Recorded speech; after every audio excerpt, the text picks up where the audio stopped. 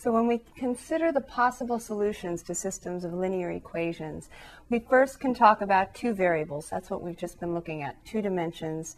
The two variables are usually x and y, so we're usually talking about lines where x is the independent variable and y is a dependent variable.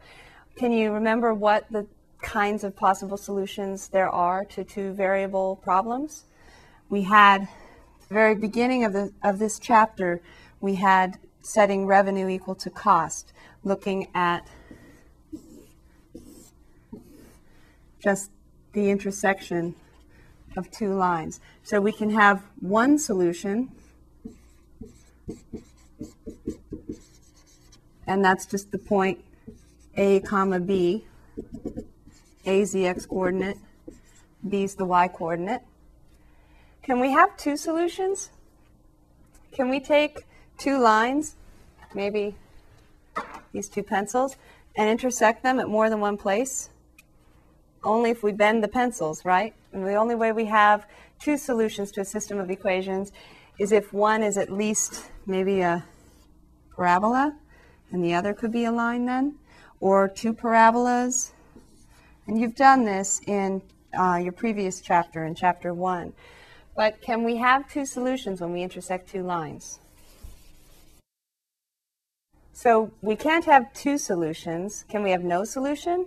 If we have two lines that are both going the same direction forever and ever, like two train tracks that never intersect, then we're talking about no solution. And we saw that example, the x plus y equals 5 and the x plus y equals 8. There's no way that x plus y can equal both 5 and 8 at the same time.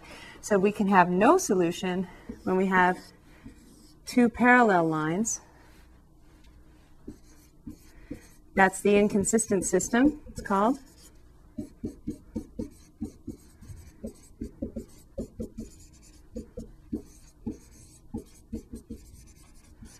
And then finally, we have one other possibility, and that's the last one we did. That's where if we have a system of two equations, and they really represent the same line, two pencils representing really the same line, might look something like this. We're very high-tech here, but that was our example where we had y equals -3/2 x plus 5/2, something like this. And this has infinitely many solutions.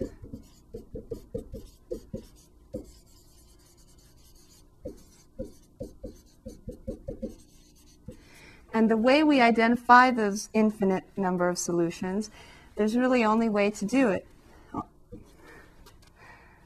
And the way we identify these infinite solutions is with the line itself, because there's really no other way to identify all these points on the line except by using the equation of the line. You can say that y equals -3/2 x plus 5/2, or we could have solved that equation for x instead, and we need to do that over here. 2y equals -3x plus 5, so then 3x equals -2y plus 5. 3x equals -2y plus 5, so x equals -2/3 y plus 5 is another way to say this solution set of points x and y that satisfy this equation. And we're going to talk about another way to write it very soon. And the way we're going to do that is to say, I don't like to call y because we're used to that being a variable. You'll notice in my first solution I used a and b for x and y. I could here, instead of using y all the time, I could call y some constant k.